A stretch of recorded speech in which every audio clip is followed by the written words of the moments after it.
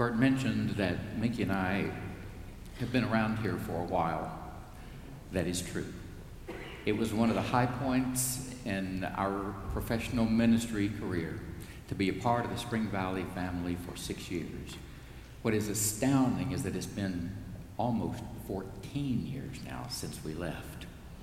But it still feels like home. I know you painted the walls, you changed the furniture, it still feels like home.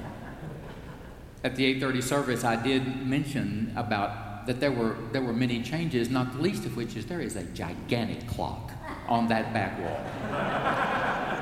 And one of the saints, wouldn't you know, as he was going out, "Good to have you back with us, preacher," looked at his watch and said, "New clock didn't make any difference, did it?" So, what can I say? I'm going to do what I came to do, so just settle in, and maybe we'll all leave together. Maybe you'll leave first. We'll see.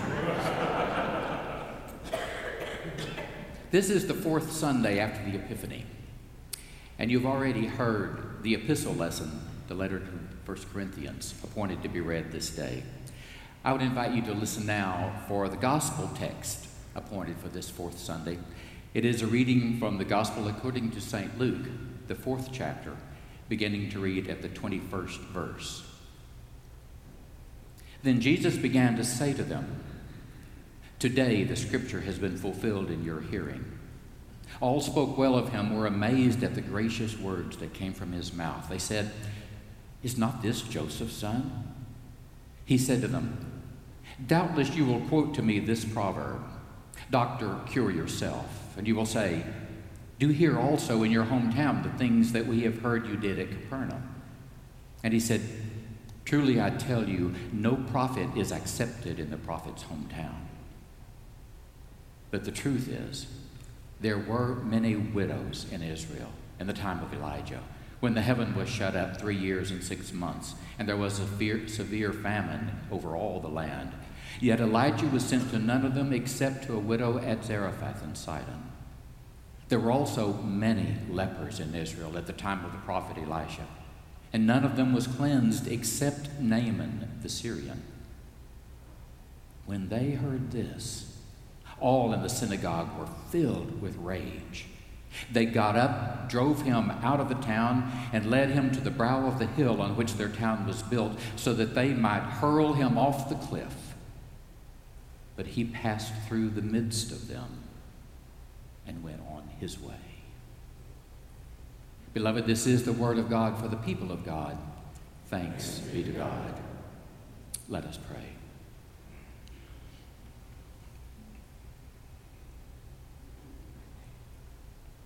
May the words of my mouth and the meditations of all our hearts be acceptable in your sight, O Lord, for you are our strength and our salvation. Amen.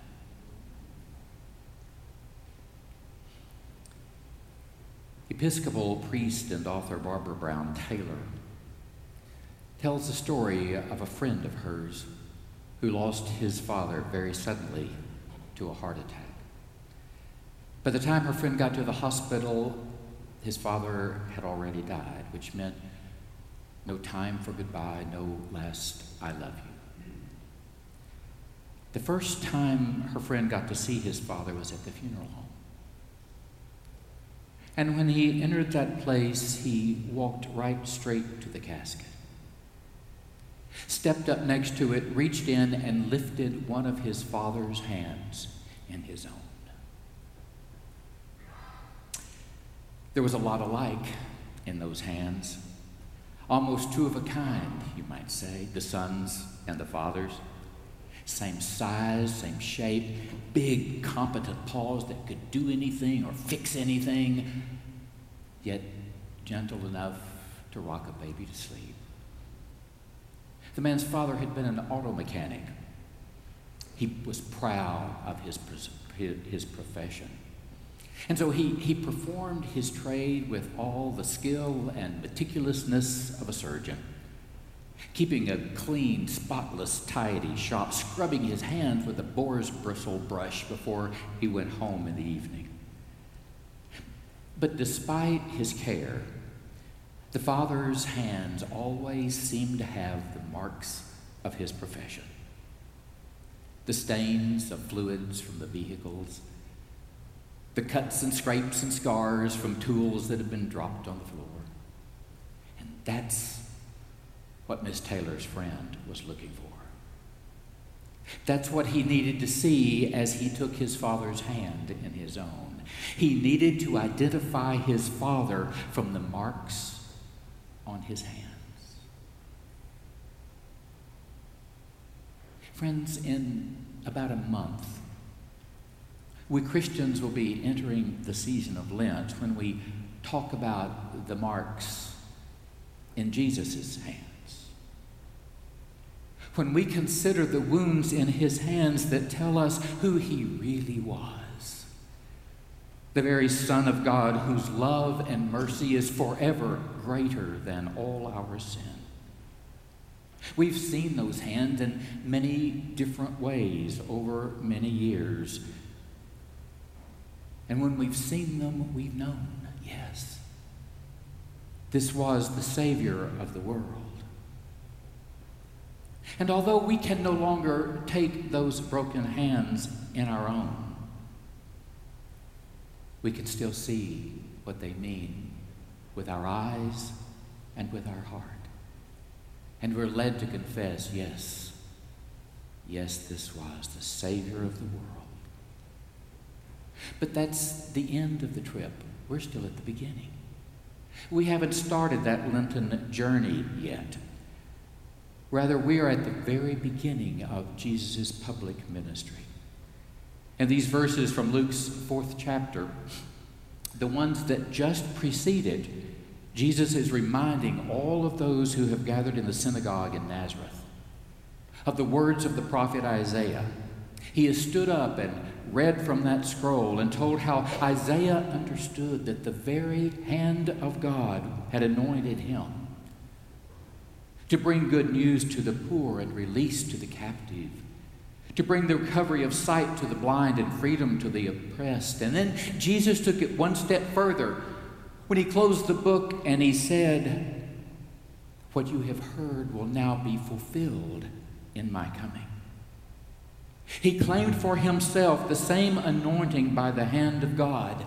And my goodness, folks got excited. I mean, this was a kid that they knew, standing right here in their midst. Isn't this Joseph's son? Mary's his mother. I know. We used to see him playing in the streets. I've seen him in the wood shop working next to his father. And now here he is at our synagogue, reading from our scriptures, telling us that God's work is going to be filled right here among us. We are so proud. Can you stand it? I mean, he's ours. He's one of us. And they loved it. Oh my goodness, they loved it. Luke very politely says they were amazed at the generous words that came out of his mouth. Oh man, it bound to have been more than that. But you see, they didn't know the rest of the story. We know Jesus, don't we? We know that so often Jesus' words mean so much more than they seem to say at first. We know Jesus who time and time again just could not seem to leave what the folks thought was well enough alone. So Luke tells us how Jesus went on then after reading from Isaiah. He went on to point out to them that they knew these glimpses of God. These were their story. It was their faith tradition. The storied historical witness that they had cherished was proof of God's presence and activity among them. But, he said, these were stories that are now going to receive even greater fulfillment in the work that I have been appointed by God. But I need to let you know that work is going to look different. It's going to look different from what you've known and probably from what you expect. And when he said that word different, they went, uh-oh, alarm bells going off. Beloved community, let's remember that Jesus came to them that day in the synagogue, still feeling the water of his own baptism from the Spirit of God in the hand of John the Baptist to the River Jordan.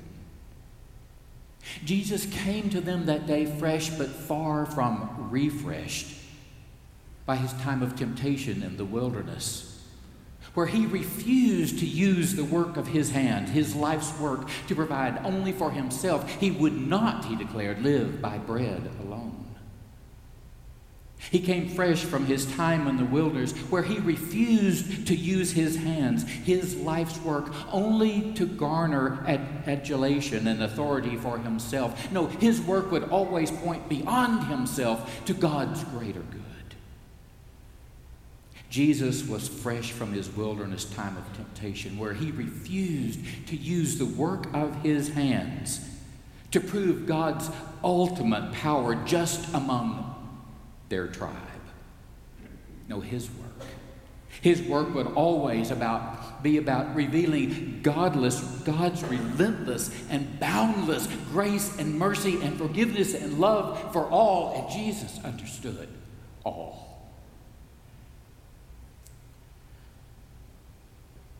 But in recalling their own stories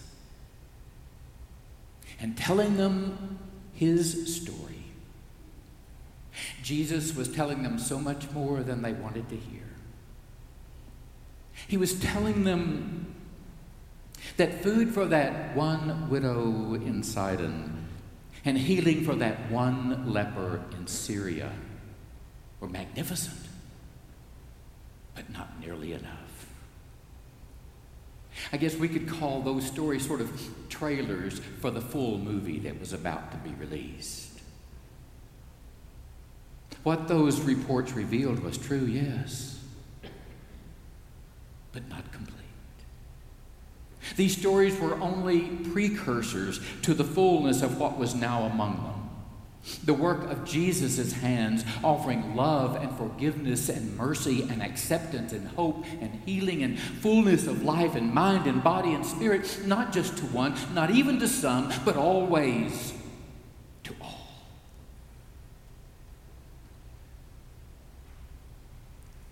The Reverend Miss Taylor has a book called Home by Another Way. And in it, she writes a paragraph that is perhaps difficult for us to understand. But I think they're important words. First, she reminds us that Jesus was revealing a whole new understanding of community. That God's sense of community was so much bigger than theirs. And so he offended them by telling them not one but two stories in which God had passed over them and their kind to minister to a stranger. First, the widow from the wrong side of the tracks in Zarephath. Then Naaman, the Syrian, who was even an officer in the Syrian army, Israel's very enemy. It was like he was telling them, Ms. Taylor writes, that God had become chaplain to the Ku Klux Klan, or that God had passed over a Sunday school teacher who was sick in order to care for an ailing Hindu. He wasn't really telling them anything new. He was telling them things that were right there in their own scriptures, only that's not how they used Scripture. They used it to close their ranks to outsiders, not to open them up. And when they heard this from Jesus, they snapped shut on him. The minute he denied their special status, he went from favorite son to degenerate stranger. So offended were they that mob mentality took over, and they decided to kill him. Listen again. Verses 28 and 29. When they heard this, that is, when they really understood what he was saying, all in the synagogue were filled with rage. They got up, drove him out of the town, led him to the brow of the hill on which their town was built, so that they might hurl him off the cliff. When Jesus told the gathered faithful that his message of God's love would be good news to all the Gentiles like Naaman the Syrian. When he told them that his message of God's love would be intentionally focused on the marginal members of society, the poor, the captives, the blind, the oppressed, the ones they called the others, they were frightened. And then they were angered, and they wanted to kill him.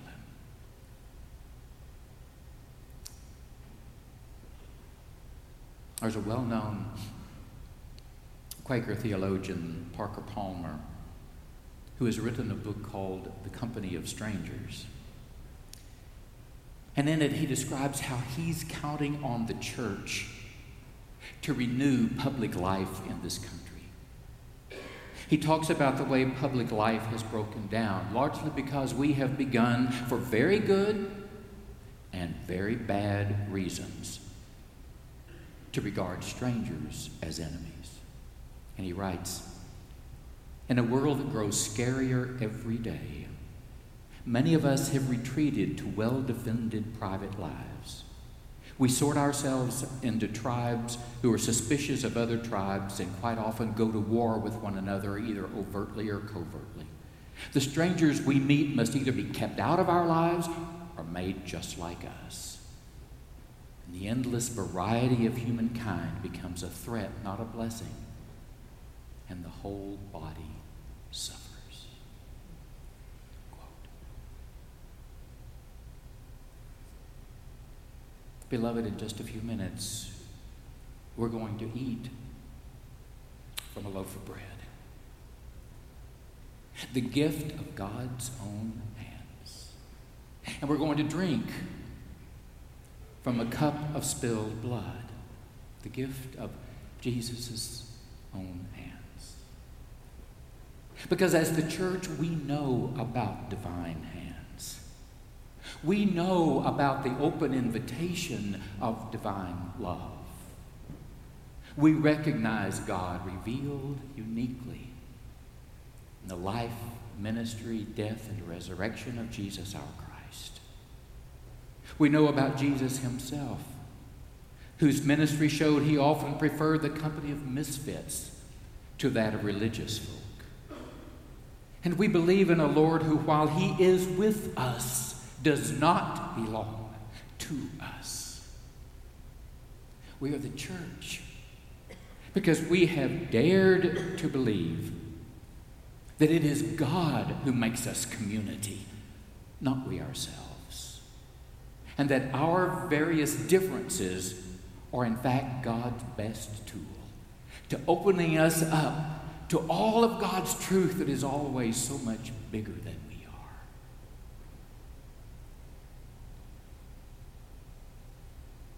There's a favorite periodical of mine. In fact, it's one of the few that I really read. Some of you may know it, The Christian Century. Peter Marty is the editor. It's a periodical that claims for itself that its mission is to help us to think critically and act faithfully. And one of the issues last December, Peter Marty wrote his editorial, his column, and he began it this way. You won't believe this. Jesus fell off my car on I-80 yesterday.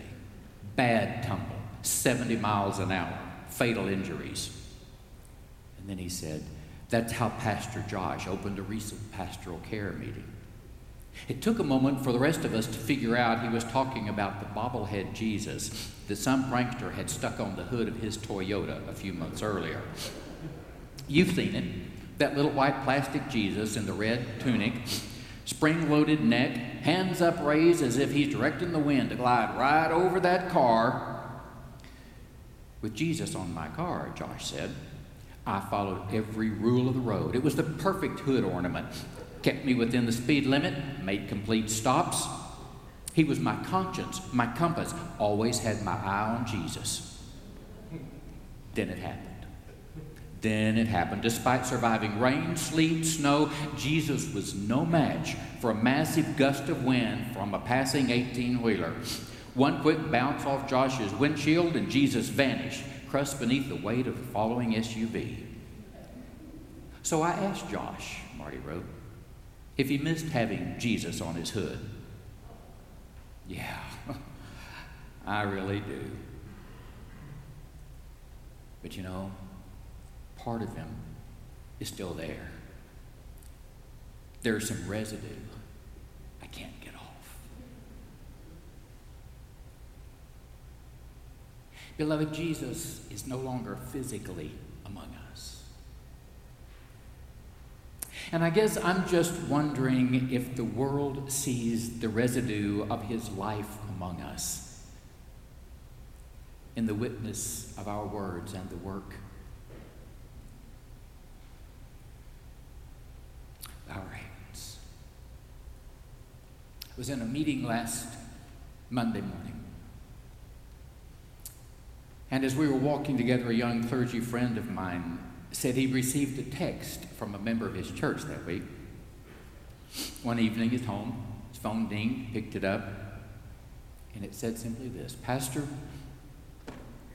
we're leaving the church. We really don't know what to say, but you are just too earnest. Yeah, that's what I said, too earnest. My friends, did you hear God's word and the words of Scripture this morning? Was Jesus being too earnest in pointing out to his ancient hearers that a world full of strangers and friends would become parts of the truth that they didn't yet understand?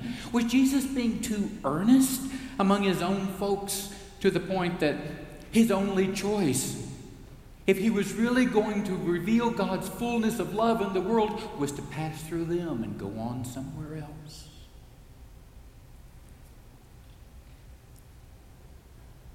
Beloved community, as we take this bread, as we drink from this cup, we are doing nothing less than celebrating the relentless, boundless love of God. And we recognize in this loaf and in this juice the very hands of Christ, and making love tangible and transformative. Perhaps the question is whether we truly allow that earnestness of God in Christ to transform us, and then through our earnestness to transform the life of our church and our city and our country and our world. Yes, physically Jesus is gone. But as people of faith, his residue, it's still in our hands. So perhaps the question is not really whether we recognize the hand of God in these gifts of bread and wine. Perhaps the real question is whether God recognizes us in the work of our hands. For you see, God's identity really is in our hands. Amen.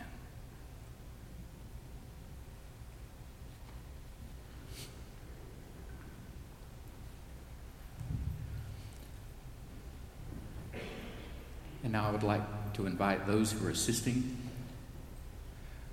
with the communion, the distribution of the elements, to come forward.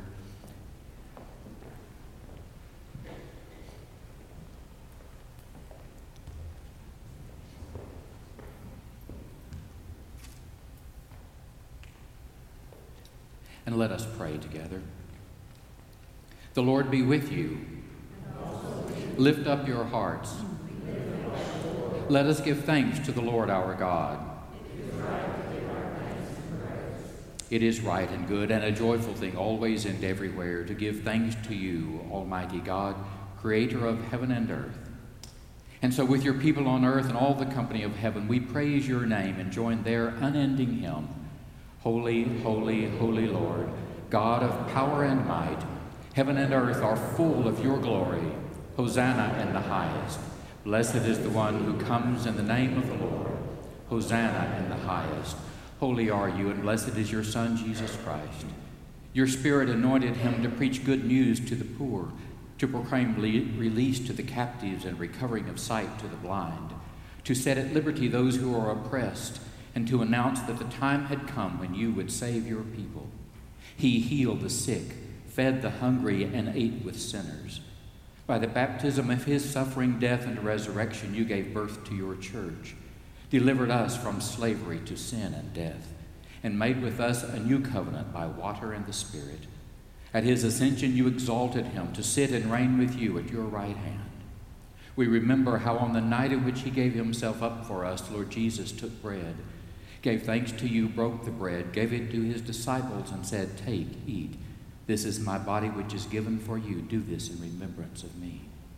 When the supper was over, he took the cup, gave thanks to you, gave it to his disciples, and said, "Drink from this, all of you, for this is my blood of the new covenant, poured out for you and for many for the forgiveness of sins. Do this as often as you drink it."